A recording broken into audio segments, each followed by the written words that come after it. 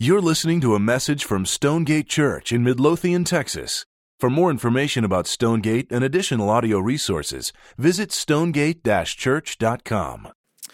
So today, I want to introduce a phrase to you that's going to be a really important phrase for us in 2018. In a lot of ways, it's going to be the phrase that I'm praying that the Lord would really just sink into our church family, that we would all grab it and be conformed by it and think about it, that it would just be in some ways like an IV that just begins to drip into the inner core of our church family.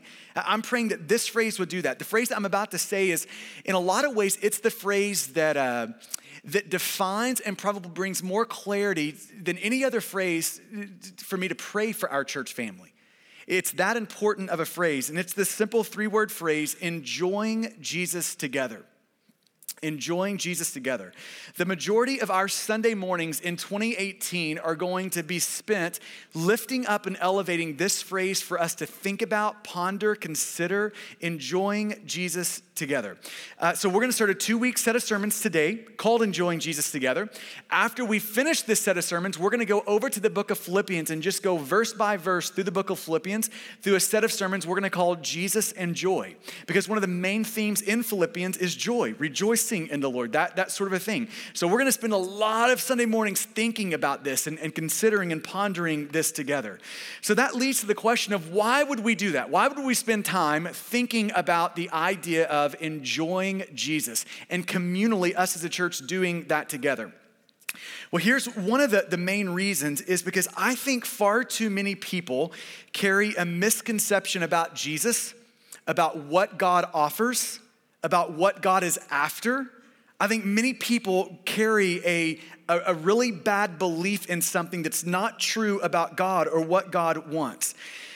I think many people have been seduced into a way of thinking about God, into a way of seeing God that would boil it down to something like this. Here's what your options are in the Bible. This is the framework they see the Bible through, God through. The framework goes something like this.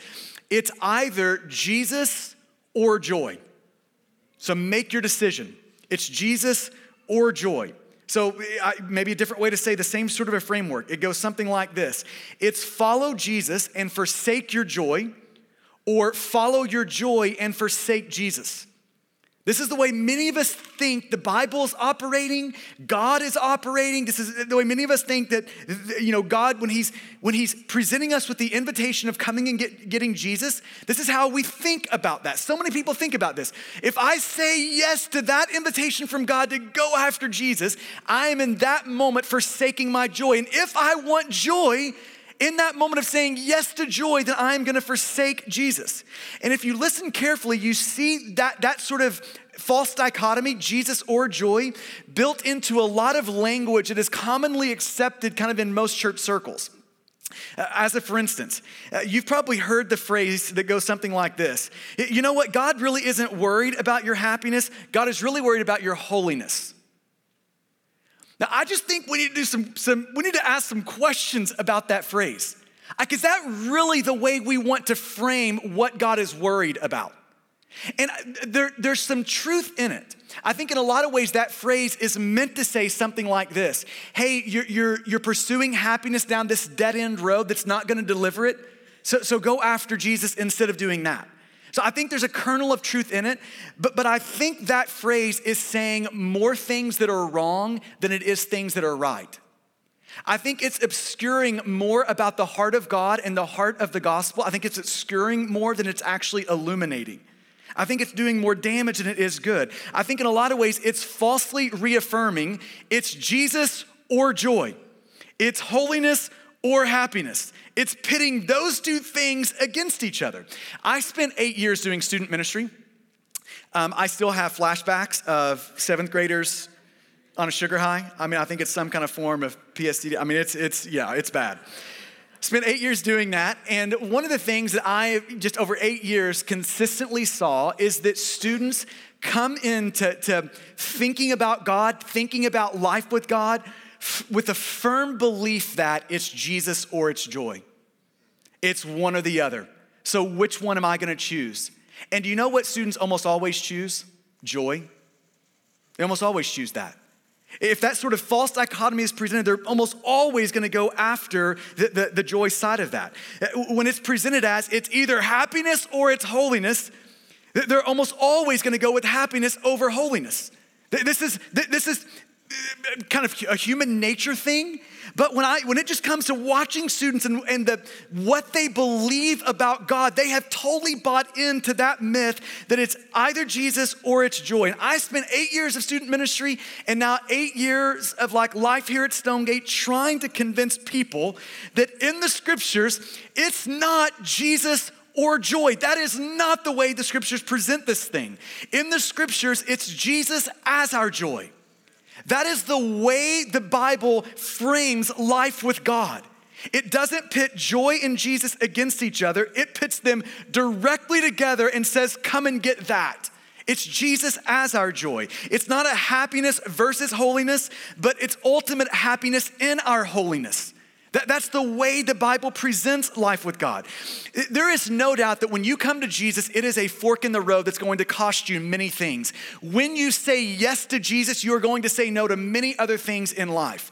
So that there is no doubt that you're going to lose many things on the road of following Jesus. But joy isn't one of them. It's not one of the things God's asking you to lose. It's not Jesus or joy, it's Jesus as your joy.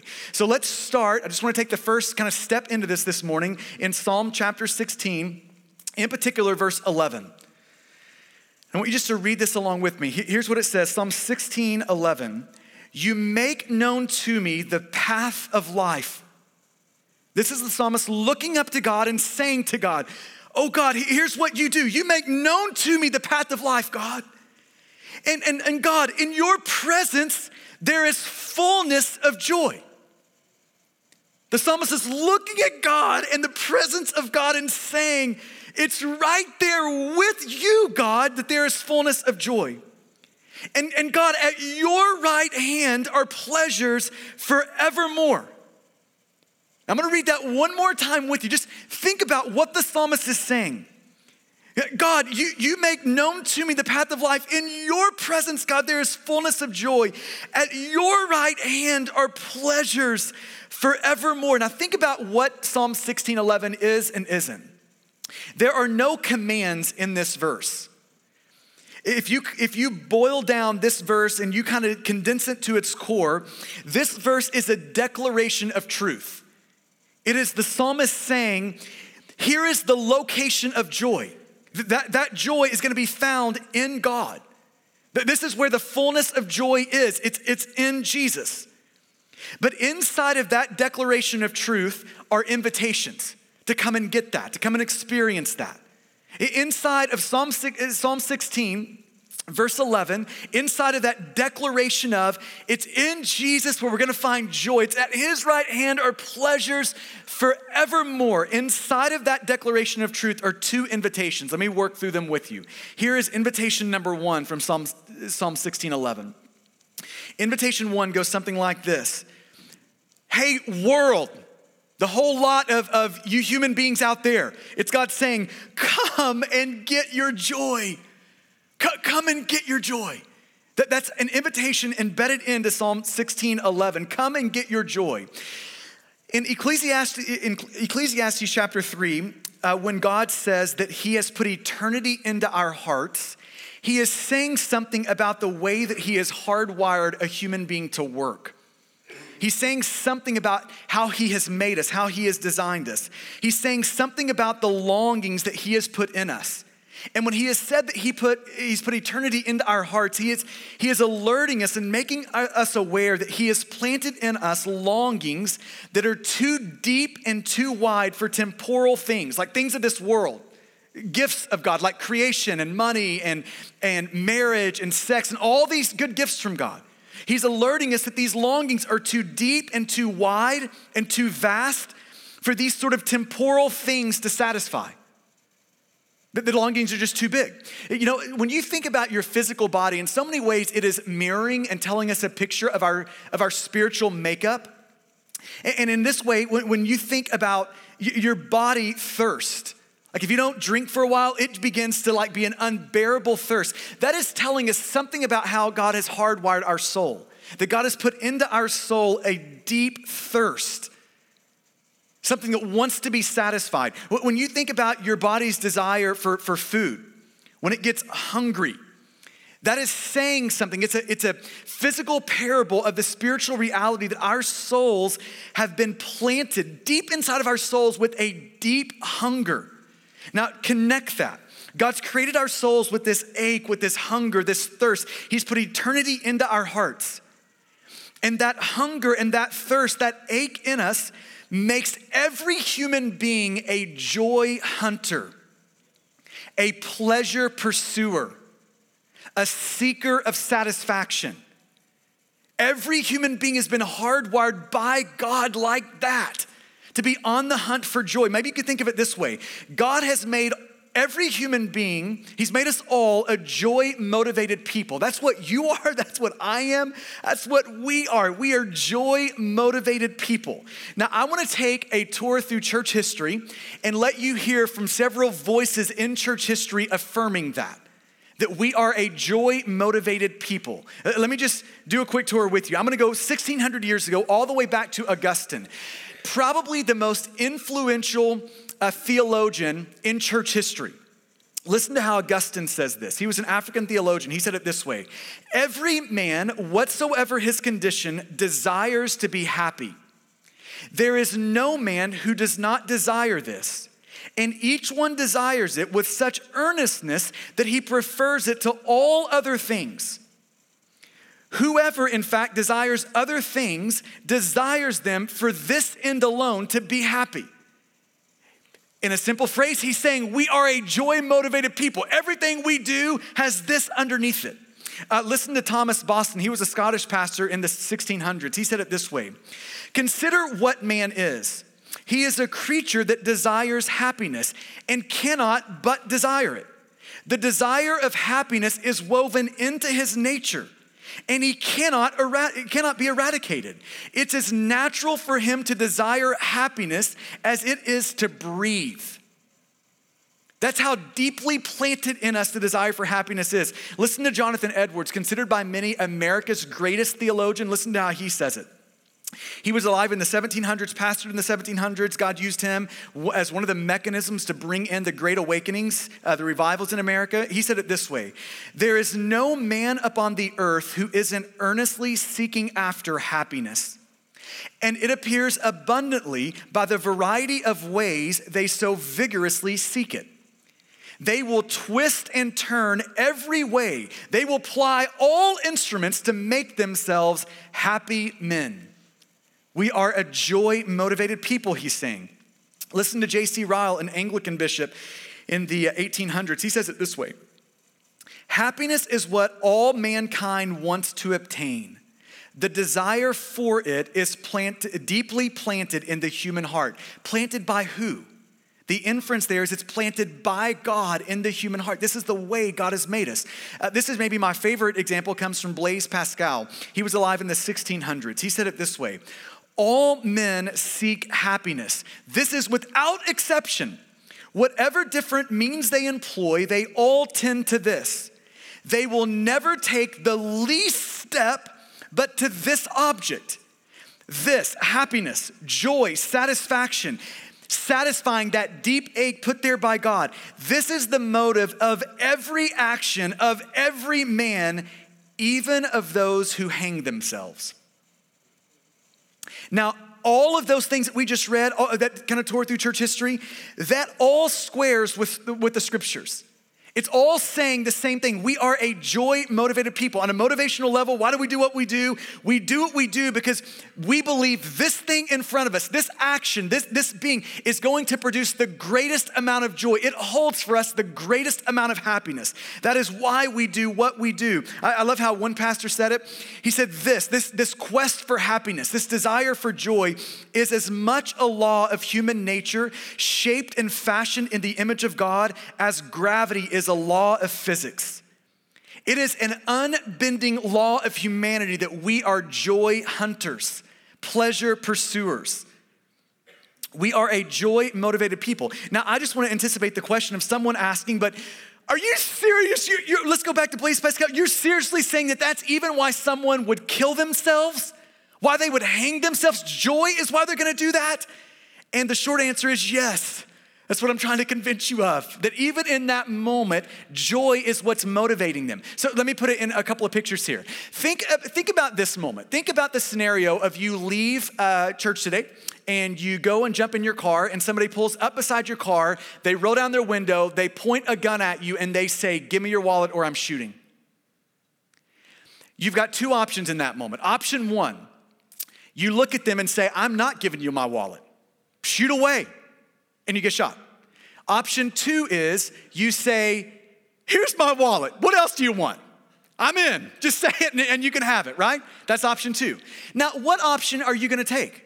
If you're like, have any sort of like a sane bone in your body, you're going with option two, right? Because it's better to give a wallet away than to get shot. Now, see, even when your options are limited, that is still a joy-motivated decision. In that moment, I don't have every option I wish I had to pursue for joy. But of the options I have, I'm choosing the option that holds the most promise for happiness and joy in my life. Here's my wallet, right? Now, take that same scenario and apply it to a man who is hanging himself. What are the options? He is saying this. Option one, I can continue living here in what feels like absolute misery for me. That would be the perception of his life or her life in that moment. So that's an option. Or B, I could get to the other side of death and surely that holds out more hope and more happiness than this does. See, even in the moment of hanging oneself, that is still a joy-motivated decision. It's what decision is going to produce the most joy, and that's what I'm going to bend my life and move my life toward. And all of that squares with the scriptures. We're a joy-motivated people. We're hardwired joy hunters. This is the way that God has made us. This is how he's created a human being to be. Now, then you can let that inform when you start reading the Bible. Contrary to what most people think they're going to find in the Bible isn't against our joy. It's not against it. The Bible is not trying to tamp down our pursuit of joy. If anything, the scriptures are continually rebuking us for being half-hearted in our pursuit of joy. That's the bone the Bible wants to pick with you and I, is why are you selling yourself short in the pursuit of it? Why are you stopping with these joys and you're not getting that joy? That's the issue the Bible has with us. Listen to C.S. Lewis describe that. He says it this way. Indeed, if we consider the blushing promises of reward and the staggering nature of the rewards promised in the Gospels, it would seem that our Lord finds our desires not too strong, but too weak. Now think about that. He's saying, here's the problem the Bible picks with us. Here's the bone it's picking with us. Your desires for joy, you're settling. They're too weak. They're not strong enough. He goes on to say, we are half-hearted creatures, fooling about with drink and sex and ambition when infinite joy is offered us. Like an ignorant child who wants to go on making mud pies in the slum because he cannot imagine what is meant by the offer of a holiday at the sea. We are far too easily pleased. That's the rebuke of the Bible. The Bible doesn't have a category of it's joy or Jesus. It's happiness or holiness. That's not the category of the Bible. The Bible is looking at us and it's saying, no, here's the category. Jesus as your joy. Come and get all of your joy. Come after it and pursue it. If anything, it is rebuking us for not going far enough with it, for being too easily pleased, for settling in, for fooling about with little shots of pleasure. The little shots of pleasure like food or sex or ambition or the next purchase or the next home or marriage or kids or fill in the blank of what you're banking on right now for joy. It's saying, stop doing the little shots of pleasure. Stop banking on those things. All of those are good things. They're just not designed by God to deliver what you're demanding they deliver. They don't have the capacity to fill your heart the way that your heart wants to be filled. They can't do it. So the Bible implores us, stop with these little hits of pleasures and come and get your heart satisfied. Come and get your joy. That's the invitation of the Bible. The Bible invites us to come and get your joy. And then here's the next invitation: in Jesus. Come and get your joy and find it in the one place that your heart could actually be satisfied, in Jesus. Psalm 16:11, it's a declaration of truth. It's telling us something about the location of joy, about God being joy. It's telling us something about that. But then there's this invitation. And the invitation is, come and get your joy in Jesus. It's not Jesus or joy. No, it's Jesus as your joy. So come and get Jesus and the joy your heart so desperately longs for. Randy Alcorn wrote a book called Happiness. It came out just here recently. I would encourage you to get that book and read it. Just put that on your 2018 reading list. Randy Alcorn, Happiness. In that book, he says this: I've studied more than 2,700 scripture passages where words such as joy or happiness or gladness or merriment or pleasure or celebration or cheer or laughter, delight, jubilation, feasting, exultation, and celebration are used. All of those words are in the same family. Throw in the words blessed and blessing, which often are translated happiness, and the number increases. So here's his conclusion. God is clear that seeking happiness or joy or gladness or delight or pleasure, God is clear that seeking happiness through sin is wrong and fruitless. So there are ways that we can seek happiness that don't work, that are wrong and fruitless. It's a dead-end road. But God is clear that seeking happiness in Him is good and right. For us to come to God and enjoy God is a good and right thing. Now, that's what I want to spend some time convincing you of this morning. So I want to just survey some biblical passages. For the rest of our time, I'm just going to survey 8 or 9 places and show you how that's true. How God is saying to us, seeking happiness in Him is good and right and desirable. It's what He's made you for. It's what He wants to be for you. Let me give you some examples of this. Think about the way that God presents Himself in the scriptures. And here is the way that He does it. God presents Himself as our joy. God is Himself our joy. And I just wonder, do you think about God that way? Do you think about God as a person to be enjoyed? I think for most people, when we think of the word enjoyment, it naturally connects to a steak, to sports, to a good movie. Just think about the things that you enjoy. It naturally connects to those sort of things. But I think when we use the word enjoy next to God, a lot of us get really confused in that moment. Because we don't think about God as a person that wants to be enjoyed by us, that invites us to enjoy Him. But this is the way that God presents Himself in the scriptures. Maybe you could think about kind of what the scriptures hold for us and kind of present for us this way. In a lot of ways, God says, hey, I want you to see all of my gifts. Do you see my gifts? Things like food and success and intimacy and marriage and kids and money and all of these sorts of things. But I want you to see those. I actually even want you to enjoy those things, but all of those are going to be appetizers. The main course of your enjoyment is intended to be me. I've designed your heart and your soul to work in such a way where what it really longs for is none of my gifts, but me. Come and get your enjoyment in me. Now, let me just show you this, some of the ways the Bible talks about this. Psalm 16:11 is a great example. You make known to me the path of life. God, in your presence is fullness of joy. At your right hand are pleasures forevermore. Psalm 34:8. Oh, taste and see that the Lord is good. Now, what does the word good mean? It means that God is the sum total of everything that is desirable, of everything that is enjoyable. Oh, taste and see that the Lord is good. Don't just kind of theoretically know about it. Taste and see that the Lord is good. Blessed or happy is the man who takes refuge in Him. Psalm 36:8. They feast on the abundance of your house. And God, you give them drink from the river of your delights.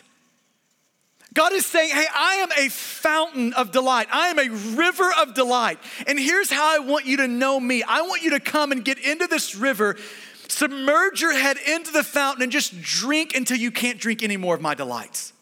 I want you to enjoy me that way. Or as Jesus says in John 6:35, I am the bread of life. Whoever comes to me shall not hunger, and whoever believes in me shall never thirst. So let this inform who God is. If we're trying to develop a biblical view of God, who is God? Does God reveal himself in the scriptures as someone who is against our joy? As someone who sort of wants to just tamp down how much joy we experience in life and the life to come? Is that how God presents himself? The answer is no. That is not the way God presents himself. God is the happiest being in the universe. And the happiest being in the universe comes to us and says, I want to share my happiness with you. I want to share my joy with you.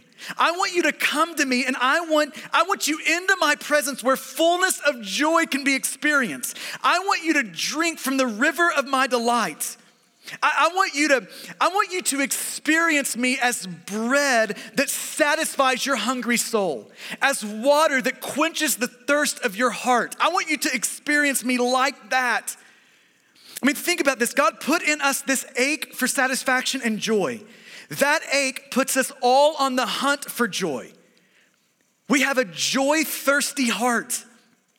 And that hunt is meant to take us all the way to Jesus where the fullness of that joy can be found. Now, in saying that also makes us aware of all of our problems, doesn't it? So I love how one theologian of a couple hundred years ago said it. He said, while all men seek after happiness, scarcely 1 in 100 looks for it from God. That's the human problem. It's we all want happiness. We're all just moving in the wrong directions to try to get it, right? This is your problem. It's my problem. It's our problem. Our problem isn't passion for joy. It's the path that we take to get joy. That's the problem. To use the words of C.S. Lewis, we're the half-hearted creatures fooling about with drink and sex and ambition when infinite joy is offered us. This is the human problem. We pursue joy in all the wrong places when God is saying, the fullness of joy is right here. Come and get it. Come and get it. Come and experience it. Maybe just to help connect the dot on that, this is something I think you should be very curious about that goes on in every one of our hearts in the room. I want you to think about this for a moment. Generally speaking, we all came into this room and we have been well-fed, well-loved, and well-clothed. Generally speaking, we've all come into this moment, and those things are generally true about us. Well-fed, well-loved, and well-clothed.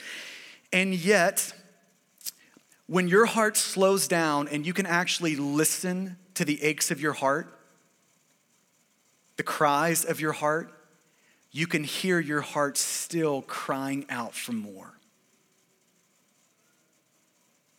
Now, why is that? That is because your heart is so vast. Your heart is so big that nothing in this temporal world that you're gonna shove into it has a chance of satisfying it. Your heart is so vast and so big, it takes something the size of God to do that. That's the reason. This is why Augustine said, you have made us for yourself, O Lord, and our hearts are restless until they find their rest in you.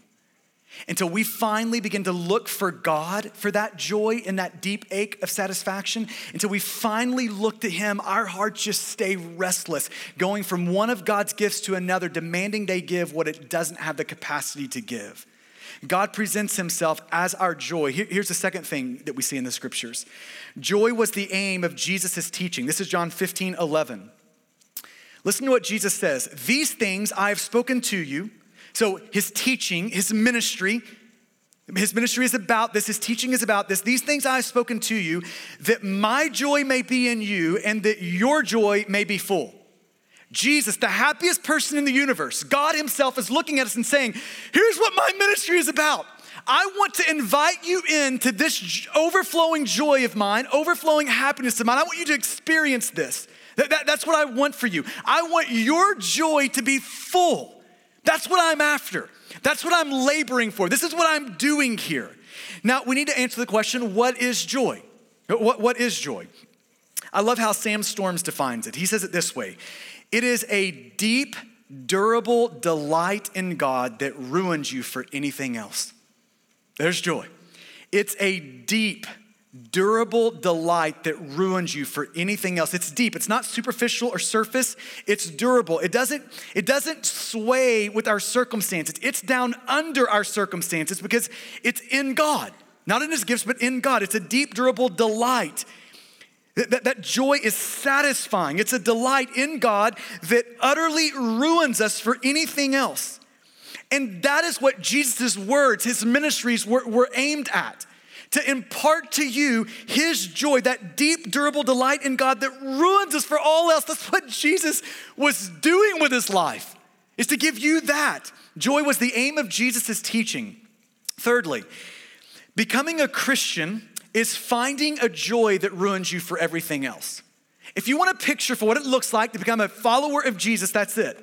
You find a joy in Jesus that ruins you for all other things in this life.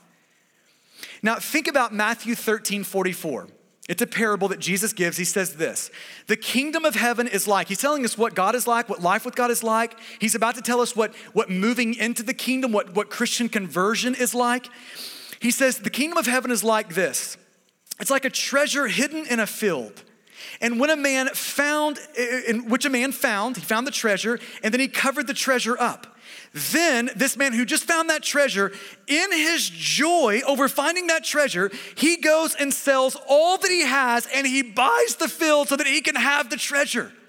That is a picture of Christian conversion. That's a picture of what belief or saving faith in Jesus looks like. So what is that parable? What's the point of it? What is Jesus saying in it? He's putting himself into the parable as the treasure. Jesus is the treasure in the field. And Jesus is presenting himself as so valuable, as so enjoyable, that we would gladly lose everything else in our lives if we could just get the treasure, if we could just have him. That's the point. This is what it looks like to believe in Jesus. Now, let me anticipate one question. You might ask the question, but doesn't the Bible talk about things like taking up your cross and denying self, and about sacrifice and self-denial and those sort of things? It's not just about joy, is it? It's also about self-denial and sacrifice. So to answer that, yes, the Bible does talk about joy, and it talks about sacrifice and self-denial and the renunciation of self and all those sorts of things. But I don't think it talks about self-denial in the way a lot of us think it talks about self-denial. I think it's in a different way than many of us think it talks about it. So think about this parable in Matthew 13 again. The key words are in his joy. So just frame that parable around that, in his joy. Now imagine yourself asking this Matthew 13 person who gave up everything he had so he could get the treasure. Imagine you coming to him and asking him, okay, so, but doesn't Jesus want, self-denial and sacrifice? Didn't you sacrifice everything to get him? I mean, shouldn't we talk about that, sacrifice and self-denial? And I think he would look at you and say, yeah, I think he'd say two things. Like, in one way, yeah, there is a lot to say about sacrifice and self-denial. It really did cost me everything to get Jesus.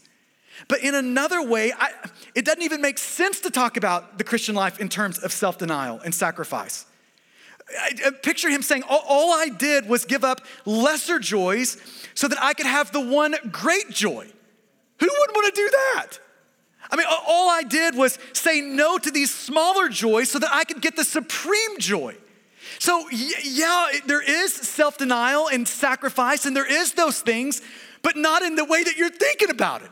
All that God's asking us to do is to give up these lesser things so that our hearts can be satisfied in the main thing. Or as Paul says it in Philippians 3, I've suffered the loss of all things, and I consider them rubbish, trash, garbage, that I may gain Christ, the ultimate joy, the supremely valuable thing.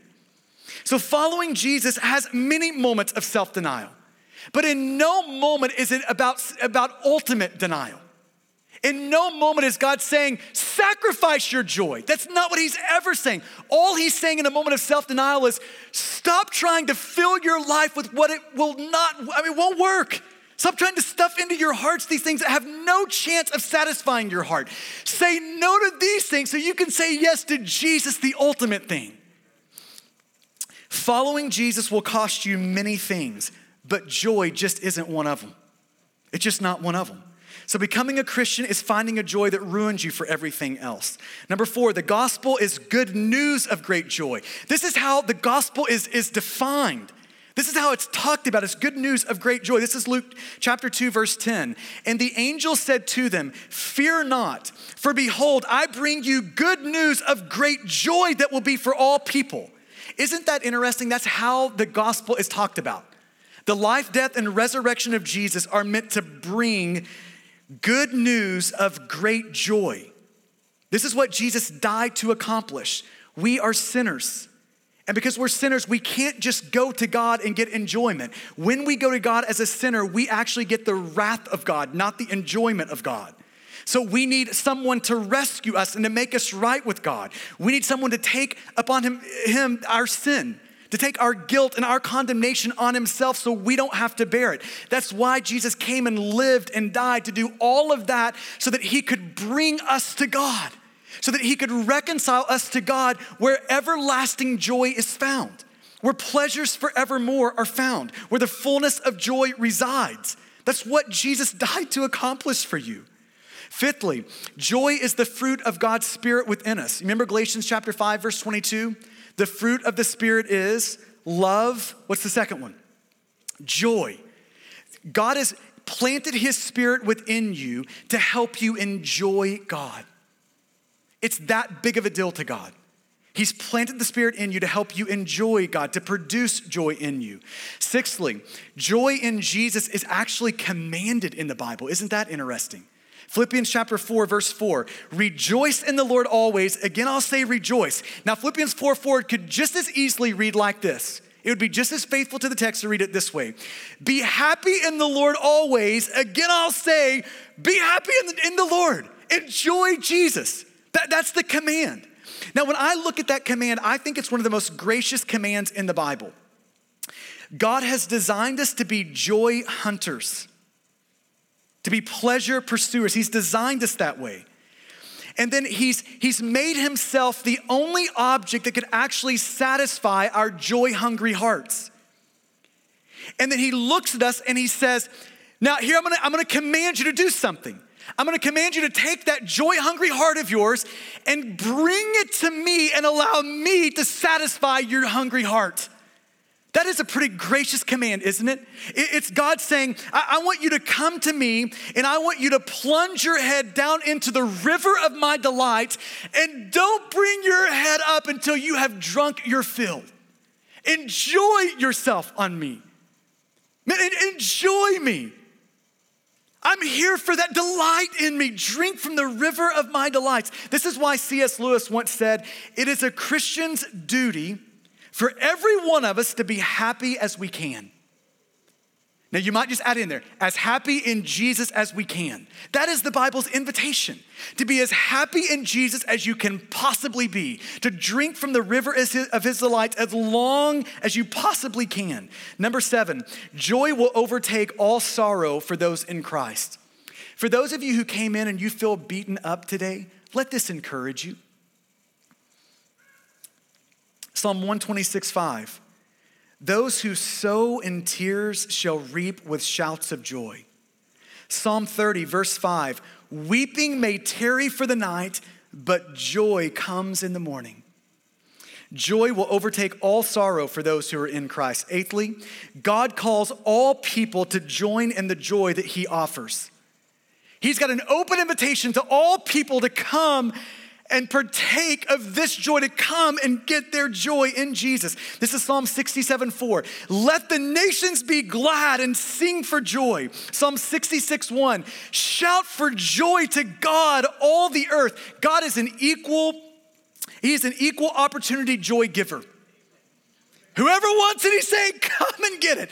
That's the invitation of the scriptures. Ninthly, when we meet Jesus face to face, we will enter into his indestructible joy. Heaven is going to be entering into joy. Do you remember the parable of the talents? Listen to one statement within that parable. Matthew 25, verse 23. His master, he's standing in for Jesus. That's the imagery for Jesus in the parable.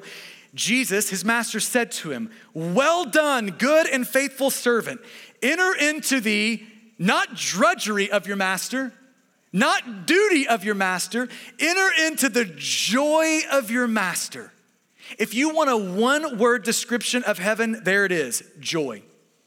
That's your one-word description of heaven. In God alone is fullness of joy, and that joy is going to last forever in heaven with God. That's what God's doing. This is how big of a deal joy is in the Bible. All of these passages are trying to make the single point that I want you to hear today. In the Bible, it is not joy over here and Jesus over here. The Bible doesn't say, hey, joy, you go get in that corner. Hey, Jesus, you go get in this corner, and everyone decide whose team you want to be on. That is not the way the Bible presents life with God. Life with God is presented this way. It is come and get your joy in Jesus. As much as you can bear, come and get your joy in Jesus. It's not happiness over here and holiness over there. It's happiness in God forever. That's what the Bible is offering. This is what Jesus is presenting to the church. He's saying, Stonegate, how about you this year come and enjoy me together? Let me finish by saying it in the words of the prophet Isaiah. We'll just finish with his words today. What is the invitation of the Bible? What is God offering to you and I? Here it is, Isaiah 55, 1 and 2. Come, everyone who thirsts, come to the waters. And he who has no money, come and buy and eat. Come, buy wine and milk without money and without price.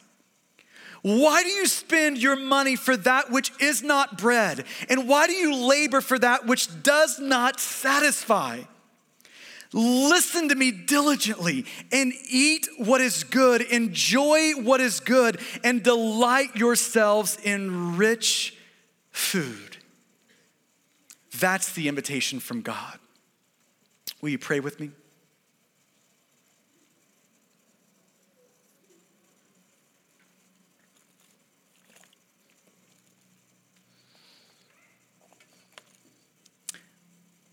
What is the wine? What is the milk that's without price? What is the rich food that we're invited to delight our souls in? It is God.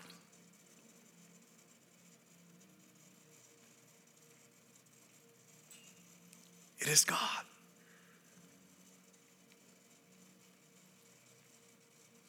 I want to give you a moment to allow the Spirit of God to press into you what would be helpful and to wipe away what wouldn't be.